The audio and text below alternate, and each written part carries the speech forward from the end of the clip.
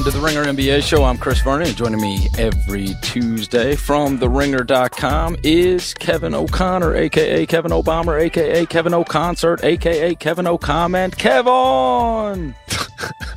Vernon! All right, so first things first, did you watch the College Football National Championship? Yeah, I watched the second half. I didn't watch the first half. I was watching The Bachelor. Sorry. I watched NBA this morning, but National Championship and Bachelor last night. I'm proud of you. Thank you. College football has very little relevance to many in the Northeast, right? I mean, it's just not the thing. You didn't grow up around it. Yeah, I would say that's fair. Well, anyway, congratulations to Alabama on their national title. Let's get to the NBA. Last night, you must be living right, because you write about Jimmy Butler, and then the story of last evening is the Minnesota Timberwolves trashing the Cleveland Cavaliers. Let's get to Butler first, and obviously, first of all, the trade in the offseason was roundly criticized. When the trade was done, most people thought that the Chicago Bulls got fleeced, that's all you had to give up to get Jimmy Butler, who's by most accounts one of the top 20 players in the NBA. In fairness, the trade does not look nearly as bad now, but if the idea was he could have a massive impact on Minnesota and turn them into a team, right? You're adding a great veteran to a team that already looked to be on the rise. A lot of people thought they might take the step last year. That didn't happen. But this year they did add Jimmy Butler. They did add Taj Gibson. They added Jeff Teague. I mean, they added some veterans to their young core, and they have really taken a big leap forward. And a lot of it is, or I would say most of it is, because of the addition of Jimmy Butler. You wrote about that. Great timing, because they killed the Cavs, as I said last night. But walk me through your perspective on Butler and why that has changed the Timberwolves outside of just, hey, they added an awesome player. Most of it is simply, like you said, they added an awesome player. But I think with Jimmy Butler, he's the type of player who really does set a tone and an example for some of the younger guys on that team, and that's important. Tom Thibodeau has consistently, I rewatched like a lot of his pregame and postgame press conferences ahead of this article just to kind of look for quotes, but also just to kind of get perspective. And he continuously hits in some of the same topics. Taj and Jimmy have changed everything for our team. They've the way they lead, the all around games that they have, their defensive impact, blah, blah, blah, blah, blah, blah. He continuously hits on how much those guys have changed the culture for that team. And Jimmy Butler's the main guy. I mean, his performance this last 6 weeks or so, early in the season, he didn't have to score much. They didn't ask him to score much, but he's been unbelievable lately. It's really one of the best stretches of his career. And you look at Minnesota surging on defense. Butler has consistently, for the most part, been terrific on that end of the floor. Karl Towns has stepped up lately. He's been wonderful on that end. And that's something where Towns is, I think, the key to them taking the leap to the next level. But the fact is where they are now is really, really good. And that's largely due to the addition of Jimmy Butler, on top of Karl Towns being just a magnificent offensive player, and Andrew Wiggins, who is still trying to figure things out. I think it really is mostly just they added an awesome player. And Jimmy just happens to be developing into a significant leader for the team too. Yeah, the interesting thing is Wiggins, because this was a big year for him. We wondered how it would all fit together. So you have Jimmy Butler, who's averaging 21.5 points a game. You have Towns averaging 20. And then you have Wiggins, who's a tick under 18 points a game. But Wiggins is shooting 43% from the field, 33% from three. He's got a PER of 13.5, which is pathetic for a player of his talent level. It feels as if this is clearly not impacted Jimmy Butler and his ability to produce in a major way. Towns probably could do a little more, but honestly, he's averaging 20 and 12 so far this year. Wiggins is the one, and it's a downturn. Obviously, he is a less efficient player than he has been. And so how does Wiggins, we wondered how it would all fit together. What do you make of Wiggins, his numbers, and kind of how he fits with the other two who have kind of separated themselves as the two big horses for Minnesota? So with Wiggins, it's kind of a joke in some ways that he takes about 2 more shots per game than Towns. I just think Towns is a far superior offensive player, and yet Wiggins really is in control on that end in terms of he leads the team in shot attempts per game, right? I think with Wiggins, he's gotten better, right? He has gotten better since he was a rookie, since his time at Kansas. But at the same time, and I discussed this yesterday with some guys on Wolf's Wired podcast, and the point was made where it's like all the weaknesses that he had in college still manifest and hurt him negatively today in the NBA, whether it's defensive inconsistency, even though you see the obvious upside for him to be a lockdown, high-end defender, whether it's, inefficient shot making off the dribble, or probably less than what you would hope for from spot up 3-pointers. Wiggins just leaves so much to be desired because his potential is so obviously significant. I mean, you don't need to be any basketball genius to recognize that, he could be really great. And yet he's kind of become the player who's taken the baton from Jeff Green, as in the guy who should be better than he actually is. And Wiggins can get better. I mean, I don't think any of us should give up on him necessarily. What he is now at age 22 isn't what he will be, hopefully, at age 26. And at that point, maybe he'll be more like the complete player. But at the least, like, to kind of answer your question about, like, what does he need to do? He's got to be able to defend and hit spot up threes. I mean, at a minimum. I mean, but does that make him a bust if that's all he is, Chris? I don't think so personally, but I'm curious of your take. As a number 1 pick who was traded for Kevin Love? Yeah, it's like let's say at age 26, what Wiggins is let's say he becomes a good spot up 3-point shooter, and he's still just average off the dribble, but he still can have some big nights, right? Like, we've seen him have big explosive scoring games, and he's more consistent defensively. I think he could be a really good player. Then he's a really good non-all-star. He's Rudy Gay. That's what he is. Rudy Gay. Honestly. I remember someone, I forget where I read it or where I heard it, but someone compared him to Rudy Gay before the draft. And it was like, that's insulting. Our boss, Bill Simmons, said it on his podcast. Bill did on his pod. Really? Compared their physiques. Rudy Gay's a really good player. He's never made an all-star team. He averages, during his prime, he's a 18 to 22 point guy, has all the ability to be a great defender and is not. Obviously, he has reinvented himself post-Achilles and is playing with San Antonio now in a role. But for the better part of his career, he was not on a lot of winning teams per se. And I just, that would be a disappointment if that's the ceiling for Andrew Wiggins. I think people thought Wiggins was going to be a multi-time all-star when he came into the league. And expectations were too high. I mean, okay, with that 2014 draft, I had Embiid ranked number 1 until the back injury before the draft. Then I bumped him down a couple of spots. I had Parker 1, Wiggins 2, Embiid 3. And like, I felt like Wiggins and Parker were so overvalued, or expectations were so far too high for those guys. And I liked them a lot, but I remembered, I just pulled up the article right now. One of my friends who writes about the draft, Dean Damascus, he wrote an article titled "Andrew Wiggins, an Ordinary Player in an Extraordinary Body." And that was written in February 2014. Doesn't that sound exactly like the player we see today? An ordinary player in an extraordinary body. I think that's so. I wonder if they are going to, we're going to get to the trade deadline stuff, and it's not that far away. And you wonder if they will try to maneuver, because one of the things, clearly, and you have talked about the amount of minutes that their team plays, but they're going to need some depth. They just are.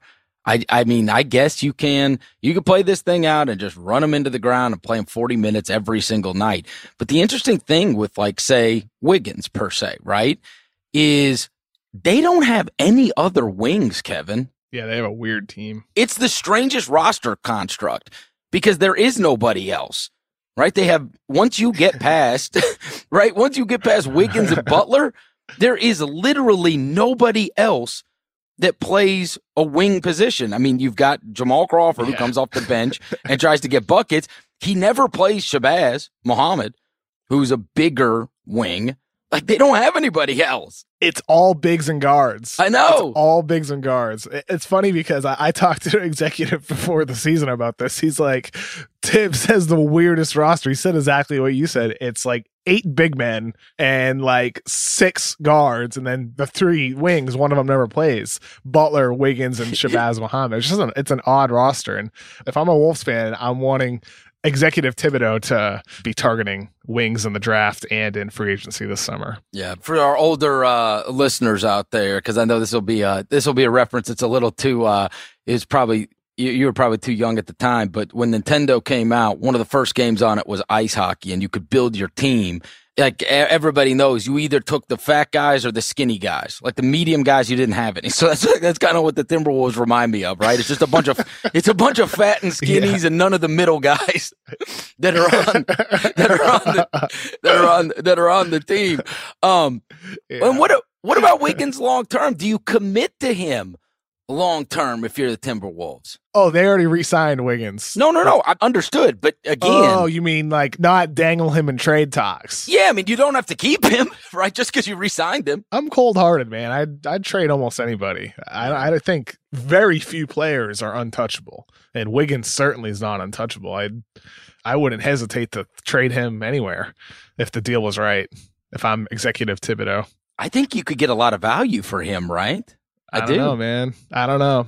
I mean, I think, okay, it's like we kind of hit on earlier. He's 22. I mean, let's not lose sight of the fact he's super young, right? Mm-hmm. He's still really young, and he was a guy when he came in.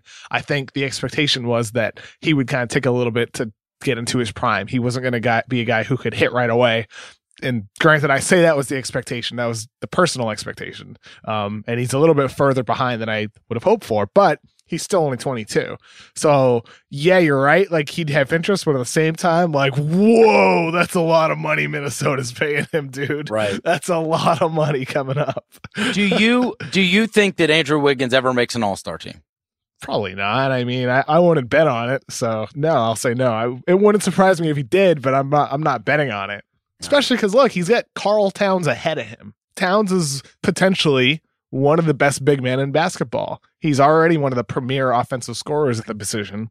And then Jimmy Butler will be ahead of him as well. So, no, probably not. But at the same time, you definitely shouldn't rule it out. I mean, the guy has so much talent. Well, how about you, Chris? Would you bet on Wiggins making an all-star team? No, I would not. But I would say this. I would consider with this particular team maybe maneuvering around and being active at the trade deadline, because I don't think it's out of the question that you could see them in a West Finals possibly. I mean, I know that it is a foregone conclusion that it is going to be the Rockets and the Warriors by most accounts. Everybody always forgets about the Spurs, but the Spurs are going to be hell to deal with as long as they can get guys healthy back by the playoff time. But given that we never know the way this stuff's all going to shake out and that one injury could change the course of all of it, if I'm Minnesota, I look at it and go, man, there's playoff series where if we catch a break or if somebody gets injured on the other team, we could very well have, the best players on the court, at least 2 of them with Butler and Towns out there. They just don't have any depth. And I do worry that if you play this thing out 82 games and they're all going 40 minutes a night, and then you get into one of these or a couple of these playoff wars where you're going 6 and 7 games, it can really catch up to you. And so I would kind of look around and decide, hey, maybe I can try to find some wing depth, because the wing thing is a big deal regarding who you are going to have to play. If you look and you say, all right, the best 2 teams that we would feasibly have to face are the Rockets and the Warriors. Well, guess what you need?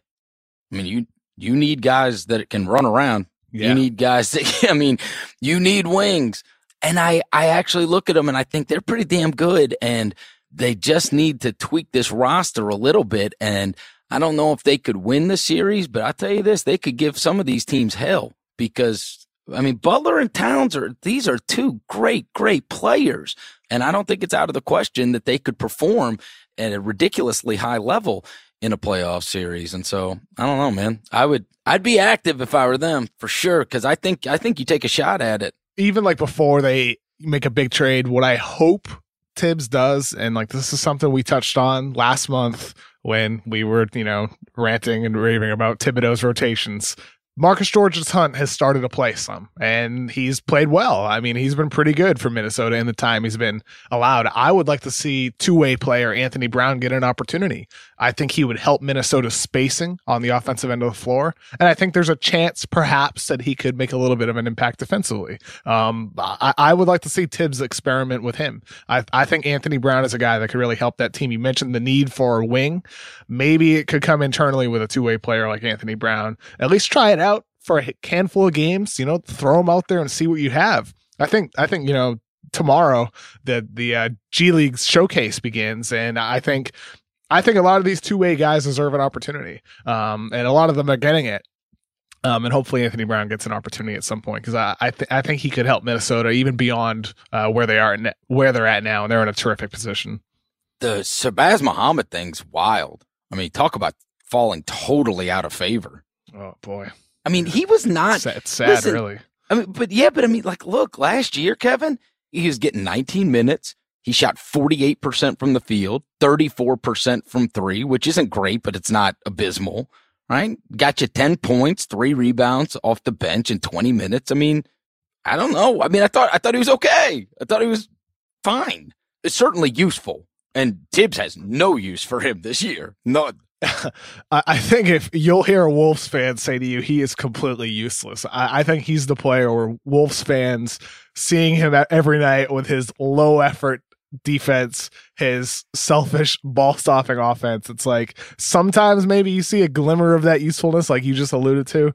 But I think for the most part, he's just turned into just a low end player. And it's sad because he was once a top high school recruit, solid role player in the NBA with opportunity provided. Then he denied the big $40 million contract over 4 years, and now he's a borderline minimum player on the back end of our roster. It's kind of sad to see his decline happen so quickly. So they would say it's just a lack of effort. He doesn't bring it. It's a lack of a lot of stuff. He was not a bad player. Yeah, I thought, especially his second year in the league, he averaged almost 14 points a game, 4 rebounds, 49% from the field, 39% from three. I mean, it looked like he was onto something, right? I mean, in year 2, I thought, wow, this guy can be a nice piece for somebody. And then it turns out like that was just like a small sample size season. Like that was the one fake one, really. The rest was the reality. Yeah. Well, and the other thing is this is the hard part about evaluating players on horrible teams. Right? Like I've said before, somebody has to score. Somebody has to get these numbers.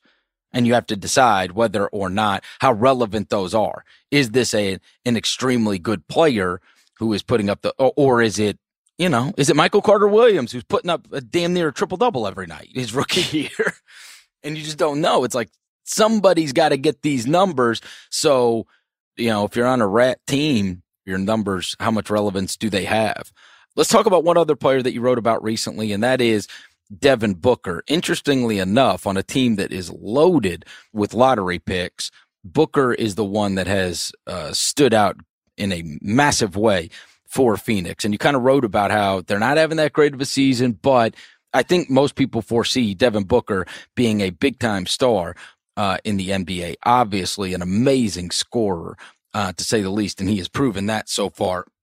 When you look at, if you are Phoenix and you are if you're trying to figure out your path going forward, who do you commit to? Obviously, you have Booker as a core piece. Do you view anybody else on that team as a core piece? Somebody that you look at and you go, all right, I want to build around Booker and like fill in the blank there. Is there anybody else?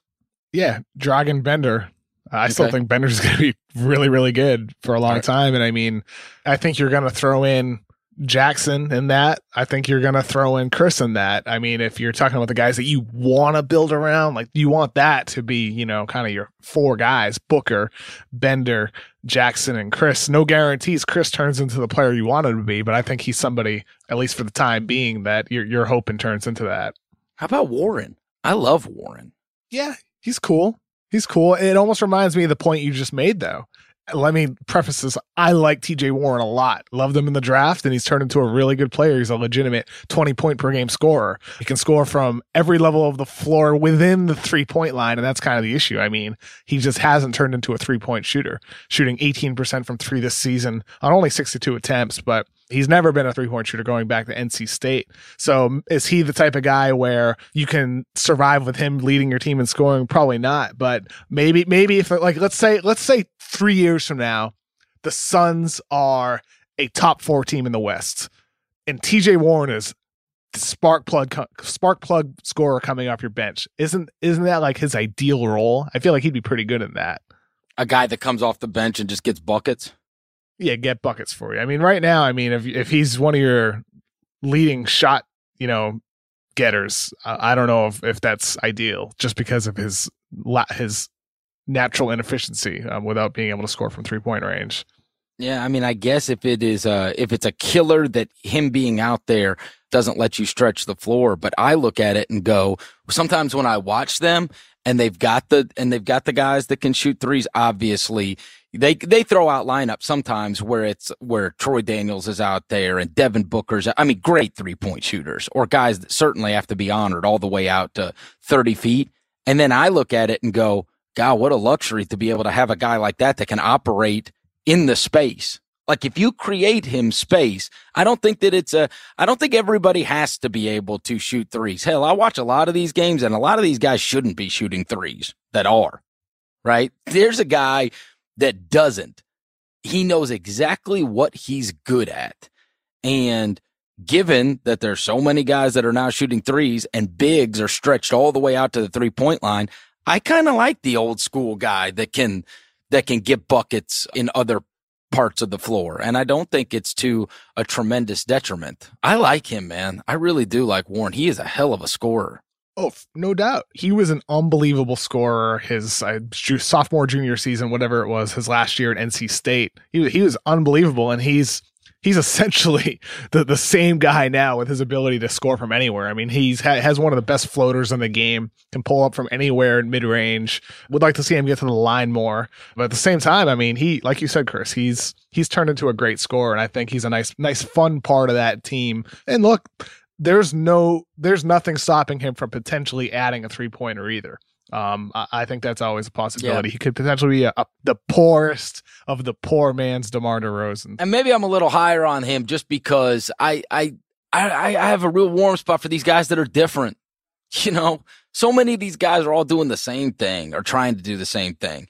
And some guys do it at a super elite level, and then a lot of them can't do it at all. And so I do shooting threes. Yes, and like the guys that they don't do what they are good at the most, right? And so there's a guy here in TJ Warren who is unlike almost anybody. You know what I mean? I honor that he's not trying to be something he's not.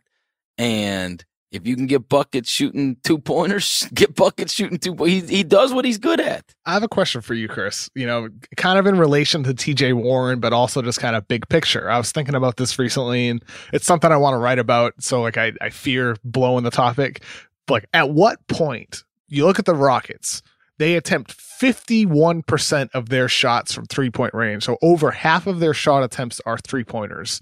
You have someone like Charles Barkley saying analytics are ruining the game. All these teams shooting threes is ruining the game. And I don't agree with him at all. Not even a little bit. I think the game is more beautiful than ever right now. However, is there a point where if every team is theoretically shooting, let's say, more than 40% of their shots from 3, at that point, if everybody's trying to become a 3-point shooter, and that's the only way teams are playing, at that point, could Charles Barkley be right? Or is it the type of thing where you don't even think that's a scenario worth thinking about because it won't get to that point? And that's kind of where I am. I don't think it'll get to that point. I'm just curious about your thoughts because in relation to TJ Warren not jacking up a lot of threes. I think it depends upon Okay, I'll give you for instance, right? There was a game that I was at on Friday night. It was an ESPN game, so a lot of people saw it. The Grizzlies played against the Wizards, right? And they shot I want to say it was 30-something threes in the game, which is preposterous. They're not any good at it. You know what I mean? They're not. and I'm there and I regularly see a team who is attempting to be like the rest of the NBA, but the trick is they're not good at it. They're not good at shooting 3-point shots. And so it is to their great detriment. I mean, they end up shooting 33s in the game against the Washington Wizards. And they have been throughout the season one of the worst percentage teams shooting threes in the NBA. And so I do think you are seeing even bad teams shooting an immense amount of threes. And it goes back to the whole Warren example, right? What are you good at? Maybe if you can't hit these shots at a high percentage, maybe you shouldn't be taking a ton of them, right? And so the fact that you are seeing teams, even bad teams, taking an immense amount of threes and attempting to turn players into something they are not, it is happening all over. And that's where I think it hurts. I'll give you a great example. We talked about this a couple of weeks ago regarding the Paul George trade. Sabonis. Look at the percentage of shots he shot from three last year. It is preposterous. Absolutely preposterous. And now you look and you see what he's doing in Indiana, and it is not, to me, some massive demerit if you aren't shooting threes a lot or you aren't a big that can stretch the floor all the way out. Which is better? Would you rather have Sabonis doing what he's great at or attempting to turn him into a guy that can, Sam Perkins, who can stand out there and shoot threes? And so you've seen his efficiency tick up. You have seen his perception around the league tick up this year while playing in Indiana because they're allowing him to do a lot more of what he's good at. So whether it is an individual or it is a team, I look at it and say, there's a lot of forcing this onto guys that frankly should not be doing it and teams that should not be doing it. And that's where I think it can be to the detriment when you don't accentuate what your team and your individual players are great at. And the sacrifice is because in the event of wanting to shoot more 3-pointers. So here's the thing, right? With TJ Warren, he just signed 4-year, $50 million contract that starts kicking in next season, right? So he's a guy that you invested a lot in as part of your future, kind of maybe as the bridge from, where you're at now in a rebuilding phase to a contending phase. So you invested a lot in TJ Warren. He shoots 43% or 42.8% from mid-range, right? So the equivalent of that from 3-point range is 28.5. So you only need to be better than 28.5% from 3 for it to be worth more than what TJ Warren is for mid-range. And I think that's kind of where I disagree with you, because I think if you're the 3-pointer is simply worth more. I mean, it's basic math. So if you have a 43% mid-range shooter, that's good for mid-range, but it's not good on the entire floor. So I think, to tie it to Sabonis like you did, it's kind of the same thing where the thing with Sabonis that's better now is that he's getting more shots at the rim, in the restricted area. He's a great finisher, and he's going to become a great finisher in the restricted area as he gets into his prime. But the thing is you can't let him live in the mid-range. You just can't. He has to, at some point over his career, extend his range to 3-point range. That's just the way it is in today's league. I mean, what would Marc Gasol would still be a really good player if he didn't shoot threes, but he took his game to the next level by extending his range. Brook Lopez did the same thing. I mean, it's important. I would argue that you look at that and it is on the sheet of paper and it says, okay, here's simple math. Here's what if you shoot this percentage from mid-range, then shooting this percentage from 3-point range is the equivalent. But that is only on paper. That is not taking into account everything else that is happening within the context of the game. That's where I would argue this. Not to turn this into a whole watching the game versus just what it says on a piece of paper, because I am a fan of the ability to look at things numbers-wise and then put them into practice. But you do have to consider how it affects an offense, how it pulls him away from the basket. So the offensive rebounding is now being foregone, which is another thing that teams have become pathetic at, is they have foregone offensive rebounding at all to their great detriment, in my opinion. They have decided they want to just get back on defense quickly. So whether it is offensive rebound, stop transition offense, though. And the other thing is getting to the line, which is a massive, massive thing. You now have where if you can get into that bonus quicker into these quarters, sometimes you'll watch these games and a team is into the bonus within, I don't know, 3-4 minutes into the fourth quarter. And now for the rest of the quarter, they're getting to go to the line.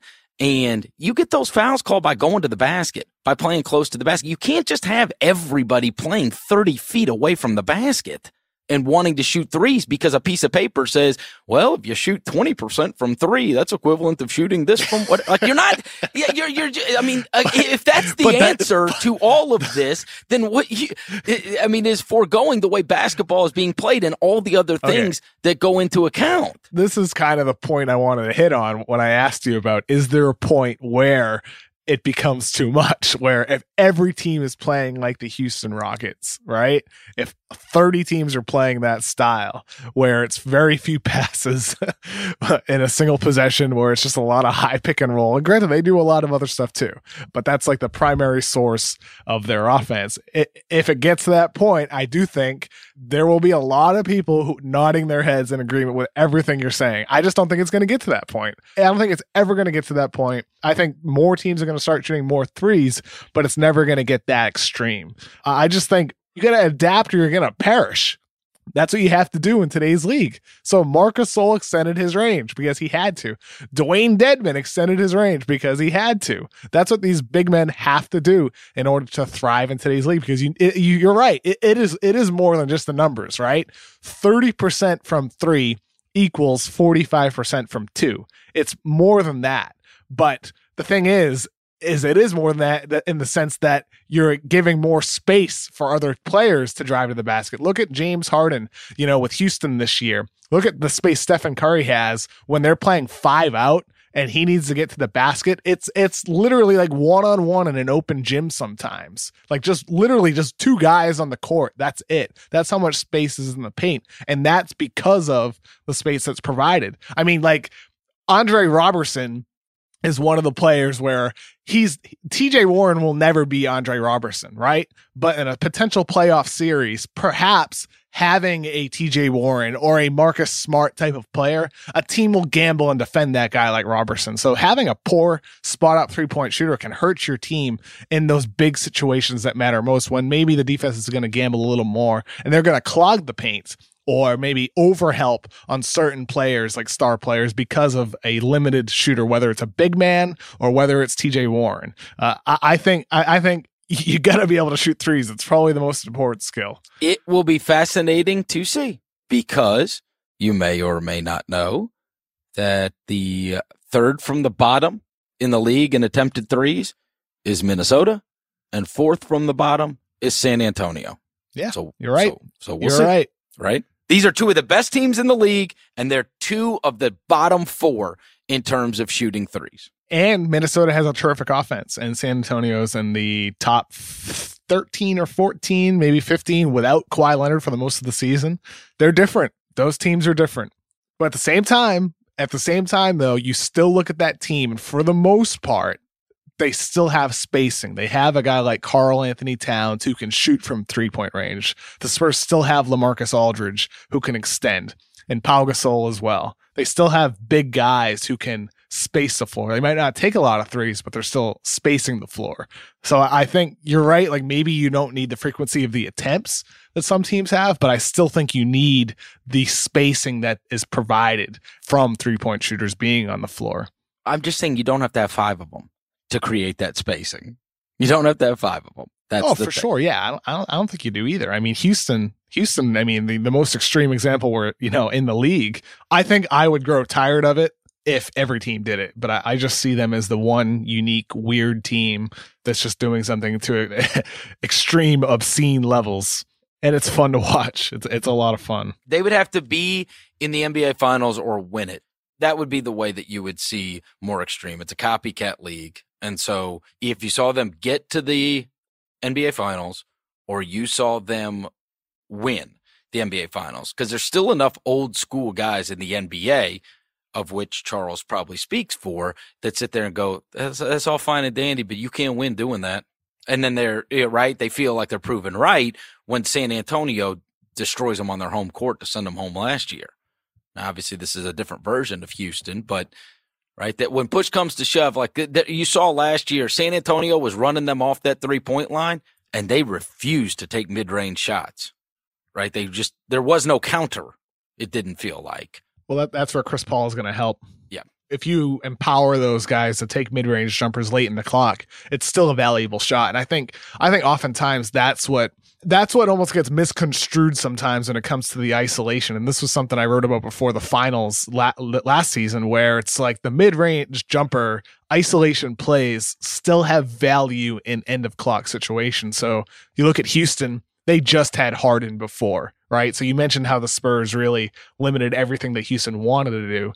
They only could lean on Harden in end of clock situations, but now you have Chris Paul, who's one of the game's best, and I think that'll help them a lot when it comes to playoff situations, having two instead of one.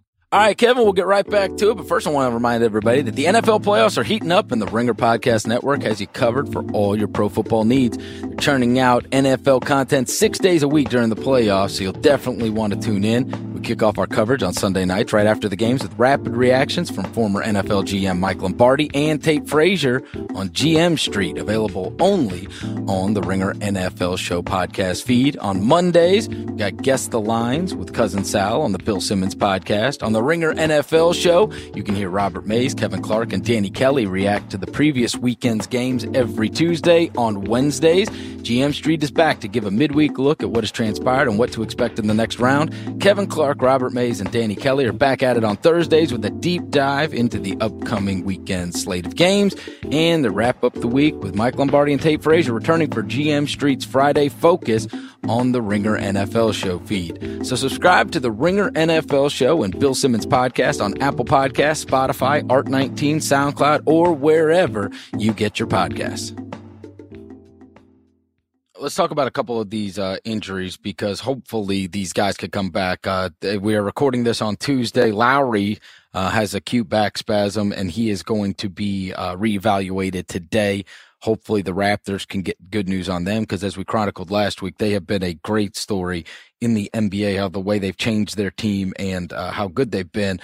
Tony Parker, who missed the first 19 games of the season already with a quad surgery, sprained his ankle again. No real timeline on him yet, or sprained his ankle, and said it was bad luck. And then obviously since we last spoke, Kawhi Leonard with the shoulder issue, which just sucks, because I mean, he's clearly one of the best five guys in the NBA. Lost him for the playoffs last year when it mattered most, and now this year have just gotten to see very, very little of him. And I mean, Pop was saying he's just starting to come back into form. Obviously, it takes a long time. Once you have been out for an extended amount of time, and especially off your legs, doing hard work and getting the conditioning right for an extended amount of time, it felt like he was starting to catch his bearings. And now out with the shoulder injury, here's hoping that he'll be able to come back. But this has been hell since last spring for Kawhi, for sure. Their season, if Kawhi misses playoff time, obviously their season's over. But the fact is that it's depressing that Kawhi has only played 8 games, and we're almost midway through January. It's disappointing, but at the same time, I think we touched on this a couple weeks back where Spurs are still fun to watch. They're still a fun team. I mean, last night Bertans went off for 28 points off the bench, just draining threes from everywhere. They always seem to get contributions from guys like Brandon Paul and Bertans, and LaMarcus Aldridge has become more like the guy he was in Portland this season. They're still fun to watch, but hopefully Kawhi can get back healthy for them at some point later in the season. Yeah. You know what made me think of the other night? Obviously, they signed Rudy Gay in the offseason, and they've got some wing players on that team. They've always got good players on the Spurs. But it did remind me of the whole Jonathan Simmons thing, which, given the contract that he got, I still am kind of surprised that they didn't bring him back. He'd be filling in that Kawhi role for sure so far this year. And he's been, I don't know. I mean, he got money, but it wasn't like an extraordinary amount of money in the offseason. And I am kind of surprised that he's not on that team anymore, given the leap that he seemingly took last year, especially during the playoffs. The funny thing with Jonathan Simmons is he's a guy who a lot of people like, and for good reasons. His ability to score from different levels, his ability to defend, his energy. But at the same time, he's another one of those guys where he's just not a potent three-point shooter. He's just not. He shoots 32% from three over his entire career. And I wonder, if you're San Antonio, who has the best shooting coach in the world, and Chip England, if you're that team and you weren't able to turn him into an effective three-point shooter, I wonder if that factored into your decision. Because granted, San Antonio still doesn't shoot a lot of threes.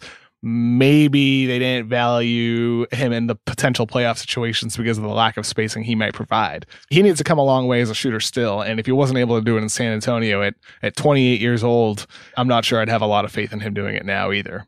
That's fair. I don't know if that was a potential reason or not regarding Simmons, that they looked at him and said, it might have just been all money. Yeah, because I mean, they haven't exactly put a massive premium on shooting threes, right? We have said they are one of the bottom 5 in the league in terms of shooting that shot. I mean, hell, look at Tony Parker. I mean, the guy's been there for 20 years, right? I mean, they've gone this long without Tony. I mean, Tony Parker is not a big-time three-point shooter by any means. He is a guy that kills you inside the three-point line and has his whole life. Funny thing is like a guy like Parker even, he's somebody who at least became kind of a reasonable threat on spot-up threes over the course of his career, whereas early on, he used to basically just live in the mid-range. He's at least turned himself a little bit more into more of a threat from that range. He's still, I mean, again, he's only played 17 games this year. He shoots less than 1 a game. Yeah. Just not his mode of operation. The thing with San Antonio is, despite the fact they take so few threes, they rank 27th in three-point frequency this season, they still shoot more than they did last year. There's 22 teams shooting more threes than they did last season. And there's 18 teams that shoot over a third of their shots from three compared to 8 last season. And I wonder if that sustains heading into next season, where you see about 2/3 of the league shooting about a third of their shots from three, or will more and more teams continue shooting more? Will San Antonio still be near the bottom of the league in three-point attempts, but kind of get bumped up to that third of their attempts being from three?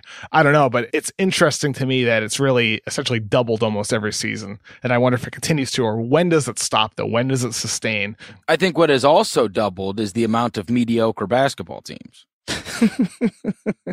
I would argue that, like I said, right, you can't all be Houston. And Houston's got the goods to do it. The Warriors have the goods to do it. It's less about a style of play and accentuating what you have on your roster. You mentioned that they're able to do it, right?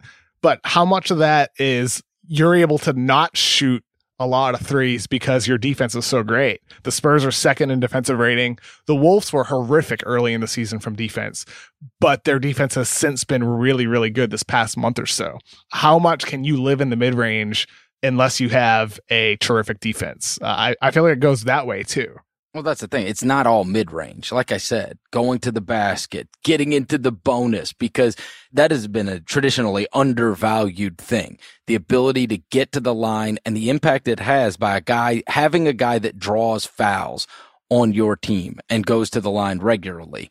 And so there are causes and effects to being able to play basketball. It's not all, hey, I'm taking elbow jumpers or I'm taking a three. I should take a three instead, right? It's functioning as a basketball team. And I think there's a lot of teams and a lot of players that have no business shooting nearly as many threes as they currently do. Shooting more mid-range doesn't mean getting more at the rim, though. This stat is from Cleaning the Glass. The top 5 teams that shoot the highest frequency of mid-range jumpers: 1, Sacramento; 2, New York; 3, Minnesota; 4, San Antonio; 5, Washington, right? Okay, those are the top 5 teams that take the highest frequency of mid-range attempts. But at the rim, those teams rank 30th, 21st, 23rd, 28th, 29th. Like, shooting more mid-range jumpers does not always equal more at-rim opportunities. Sometimes it's the teams that shoot the most from three-point range, sometimes, and not all cases, or shoot a higher rate from three-point range that get to the rim a ton. But in other cases, like, there's no correlation at all. The Lakers take the most at-rim shots in the league. Then the Clippers are second. And then Memphis is third. I think it's almost a stylistic thing that doesn't even relate to mid-range in some ways. I think the spacing provided from three can help get you there as well. It's fascinating about that because three of those teams are good. Washington's good, San Antonio's good, Minnesota's good. I mean, those are three really good teams, and they're in the top five. Put it this way, there's different ways to do it, right? Not every team has to take it to the extreme obscene levels of shooting three-pointers like Houston. You don't have to do that. They're almost an independent case where you just need to look at that team differently than you do others. Maybe that's the way it should be when you look at the entire league as a whole, because they do play differently from everybody else. Brooklyn is maybe the closest to them, I believe, in three-point rate. Now, Cleveland is second, Brooklyn's third. But I know Brooklyn, at least talking to Kenny Atkinson from my Nets article, would like to see them shoot more threes. And I do wonder if more head coaches across the league feel the same way. You have all these different teams that play all different ways, and I think part of it's your personnel, right? When your two best guys are Jimmy Butler and Karl Towns, it's unsurprising that you, right, that you take a lot of shots inside the 3-point line. I tell you this, I watch games with DeMarcus Cousins, and there are people that will say it's great that he's added a three to his whatever, right? And I look at it and I say, God, that's the best thing that can happen. Best thing that can happen. If I'm another team, that's exactly what I want. The last thing I want is that joker within 5 feet of the basket, and every time we clank a shot, he's grabbing the rebound. And you also forego offensive rebounding when you have a guy like that. But then if he's crashing the offensive boards, you might get transition offense chances after transition offense chances if he's not getting back on defense, which, by the way, he doesn't do all the time anyway. He doesn't always get back on the defensive end of the floor. I think with Boogie, you want him to shoot threes. It's what helps make him into one of the game's greatest players today, because of his ability to shoot threes and attack from that far out. He's unbelievable, man. I sit there and look, thank God. That's what I'm telling you. If you are the opponent, I would much rather have DeMarcus Cousins 30 feet away from the basket on a regular. That's fine. And he's shooting a lot of threes. I mean, he's shooting them at a good clip this year. He's certainly got the ability to do it. Look, I mean, it's all about situation and context. Like that's everything, right? I don't think you want a DeMarcus Cousins post up with 17 seconds on the shot clock. You don't want that, but you probably do want that if there's 7 seconds left on the shot clock. I mean, situation is absolutely everything. So a Boogie isolation or a Boogie post up, whether that's good or bad or less good or less bad, depends on time and situation, what happened prior to that play. I mean, this is the tough part with numbers. There's so much context and so many variables that with public data, it can't be weighed properly. So you can look at isolations and see that Boogie scores 0.8 points per possession, but a lot of those possessions, perhaps, for him, maybe for other players, could be in end of clock situations where that 0.8 was the best thing you got on the floor. So to your point, Chris, it's still important, but also it all depends on when you're doing it, though, as well. Let me get to a couple other things real quick. The Wojnarowski article that came out yesterday on ESPN, let's just bust through these real quick because he kind of talked about the trade deadline and threw out some rumors and notes. The Lakers have made clear that they are willing to move off of Jordan Clarkson, Larry Nance, Julius Randle. Any of those names surprise you in terms of the Lakers being able to move off of them? I heard Nance was someone who they kind of had as unavailable during the summer, so it's interesting that now he's suddenly available.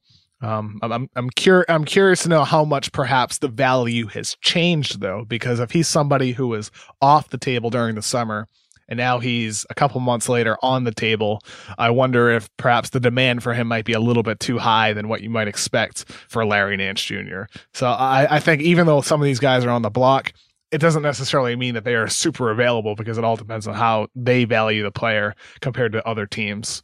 Well, Clarkson's the big one, right? Because he's got a lot of money left, and they want to be a major player in free agency. I like Jordan Clarkson, too. I like him. I think he could help a really good team. Right, I think he's the kind of guy. Yeah, I mean, I don't want him as my starter, but coming off the bench, I could see Jordan Clarkson turning into a get buckets guy. Yeah, he's solid player. Yeah, I'm with you. Atlanta, Bazemore, Ilyasova, Bellinelli. Want any of them? Boy, Bazemore's contract. Woof. Yesterday on the podcast I was on talking on Wolves Wire, they mentioned Marco Bellinelli as someone like would make sense for the Wolves. We talked earlier about their lack of shooting, add another wing with Bellinelli. He's someone that I think could be interesting. He's a good 3-point shooter. He's a solid overall player. He can get you buckets off the bench. He can space the floor. He can make the right play. He's someone that would interest me, especially because he's a short-term guy. I think for Bazemore, you look at the amount of money left on his deal, $18 million next year, and then a player option for the following season at $19.3 million. That's a heck of a lot of money. I think Bellinelli is an upcoming free agent. He's the guy that I would target as a wing player who can shoot threes for your team. All right, and the last one, and this was fascinating, Nikola Mirotic. I mean, he's been their best player. I mean, he has changed their season. Well, I mean, he's better than Michael Jordan. I know. He is better than Michael Jordan. The Nikola Mirotic statue, I'm told, is being constructed, but they may have to just they may have to just stop constructing it if they're really going to trade him. When I read that, I was like, why? Why don't we just put the statue on the moon? I mean, it's just not part of future plans.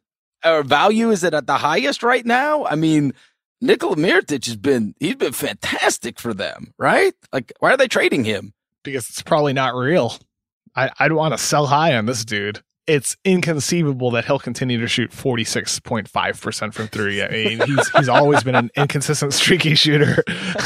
I mean, he might be better than Michael Jordan, but he's not actually better than Michael Jordan. So it's the type of thing where you got to sell high while you can. If you're Chicago, and if he does get dealt, I believe I think it was Woj mentioned that Utah had interest in Mirotic. It'll be interesting to see what Chicago gets for him, considering his level of play since he returned from injury. And he's doing it in 25 minutes a game, Kev. 17 points, 7 rebounds, 23 PER, shooting 49% from the field and 47% from three. I mean, well, you want to know the real reason why, Chris? Why you would want to trade Mirotic? No. Because it's the tank, baby. You got a tank. And right now, you're not doing it. You're missing out potentially on your chance at a franchise-changing player if you're the Bulls because of Nikola Mirotic having a hot streak. He's screwing you. Right. You got to get rid of him before it's too late. Get rid of him. You must right. Get back to the top of the lottery standings and change your franchise. He's helping them win Leapfrog the Memphis Grizzlies. Leapfrog Memphis. Get ahead of them. Yeah, you know what? I was going to leave you alone on this because I thought it was very fascinating that this past week, we started off by talking about the two players that you wrote about in the past week, right? Both exceptionally high lottery picks, if I recall correctly. Oh, you're going to mention Booker. Jimmy Butler changing a franchise and Devin Booker coming into his own. Come on, man. I thought it was it's I was fascinated. Those are both huge draft picks, right? Like they were both, what were they? Did they go 1 and 2? Dude, we went through this on pods, on Twitter. We went through this on Twitter where, guess what? You can find great players from anywhere in the draft. But guess what? The highest percent chance, undeniably, to find the necessary Hall of Fame caliber talent that you need to win a title is at the top of the draft. Undeniable. Undeniable. Maybe. Undeniable, Chris. Hey, and if you get super lucky, you can get the next Andrew Wiggins. You can get the number 1 pick and get Andrew. You're right. But here's the thing, right? Franchise changing. Every draft is different. And I think it's unfair when drafts are compared to every draft, right? I think every draft is different and needs to be compared to drafts that were of a similar look, a similar feel prior to the actual draft, right? So last year's draft was comparable to like 99, I believe was the year, where like the top 10 was just loaded. And that's kind of what it's looking like, right? I think with this year's draft, the top 5 is just jacked, the top 6 or so. So there's an opportunity there, man. Not all those guys are going to turn into superstars, but there could be 1 or 2 that do, and maybe more. Well, here's hoping that the Bulls move Mirotic so they have the opportunity to get one of those next great players. This like a major league thing, right? Mirotic is helping them win too much, so we got to trade him. Oh, yeah, it was 1999. I wrote an article a couple months back where one talent evaluator compared the 2017 top 10 to 1999. That year only had one bust in the top 10. And then Brian Colangelo made a comment where he said there were 5 to 6 surefire all-stars in the top 10 of the 2017 draft. And I think 2018 could be of similar quality near the top with guys like Luka Doncic, DeAndre Ayton, Mo Bamba, Michael Porter, Trae Young's throwing himself in there, Marvin Bagley. There's so much talent up top. I'm less convinced than you. One of the great ones has a busted back, right? Yeah, Michael Porter. Yeah, we're not getting to see him. And the other one that is very highly rated, and I don't even want to start this fire right now, but I watched the videos and I am very impressed with Luka Doncic. I also cannot deny that there is a fear that I have regarding international wing players. The track record is just not good. You have, you got a couple point guards here and there. You got Ginobili, who was obviously the very end of the draft. But generally, you've got size, right? Whether it is a Porzingis or whether it's a Jokic or whatever. But we have not seen a lot of the outstanding international wing players come over and fulfill their great potential. That's what I'd say. And he may be the one. It appears when I watch him that he very well could be. But it has not been an easy go. And there have been more failures than there have been great successes regarding that. Once upon a time, everybody in the free world thought Hazonia was going to be great. That is obviously not meant to be. And this guy could be the total outlier. I'm just saying that it's not. There have been good players, really good players, but there have not been superstar. Most of these guys we have seen have been freaks of nature, like a Dirk, like a Porzingis, or they've been the big guys, like a Jokic, or like the Gasol brothers, or whatever. It's a different level of athleticism in the NBA, and sometimes you don't look the same as you do in those international tapes. That's all I'd say. Jonathan Tjarks had a wonderful article today on TheRinger.com that hit on Luka Doncic and Trae Young, the Oklahoma point guard who looks like the college version of Stephen Curry. Just talking about them as kind of some of the players that grew up watching Steph Curry and his influence on his game. That's something people should check out on TheRinger.com today. Oh, God. I mean, listen, Trae Young he's as fun to watch as anyone. He's ridiculous. And, I told you I love the kid at Bama. I love Colin Sexton. I was big on him. Yeah. And obviously Bagley he's unbelievable. And the track record of Duke wings now, when you have Parker and then you have Ingram and now you have Tatum. I mean, Coach K's pretty well hit on these guys. The recent track record's pretty damn good. These one and dones at Duke that are really impressive to you. Well, I mean, let's forget about Jalil. We can pump the brakes on him. Yeah. With the rest of them. Kevin, it's one of my favorite times of the week. Thanks, brother. I'll talk to you next week. Me too, Chris. Talk to you next week. All right, bud. Thanks for listening to another Ringer NBA show. Give us a rating and review on iTunes if you dig what you're hearing, and we will talk to you next week.